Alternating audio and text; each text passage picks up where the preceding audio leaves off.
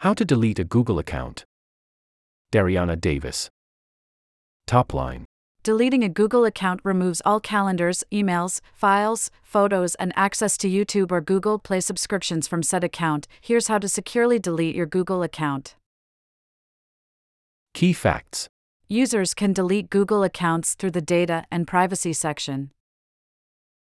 Users also have the option to delete Google services, such as a Gmail account, without deleting their Google accounts.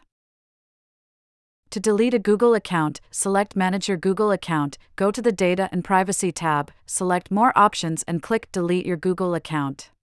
From there, users will be prompted to enter the account password, read about what will be lost, check off boxes that acknowledge responsibility for pending transactions and affirm their desire to permanently delete the account and its data and select Delete Account.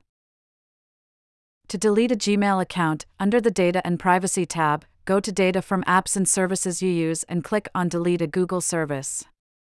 Users will be prompted to enter the account password and recommended to download their data before being able to click on the trash icon opposite the Gmail option. Users will then have to input a non-Gmail email address to continue to access other Google services, such as Calendar and YouTube.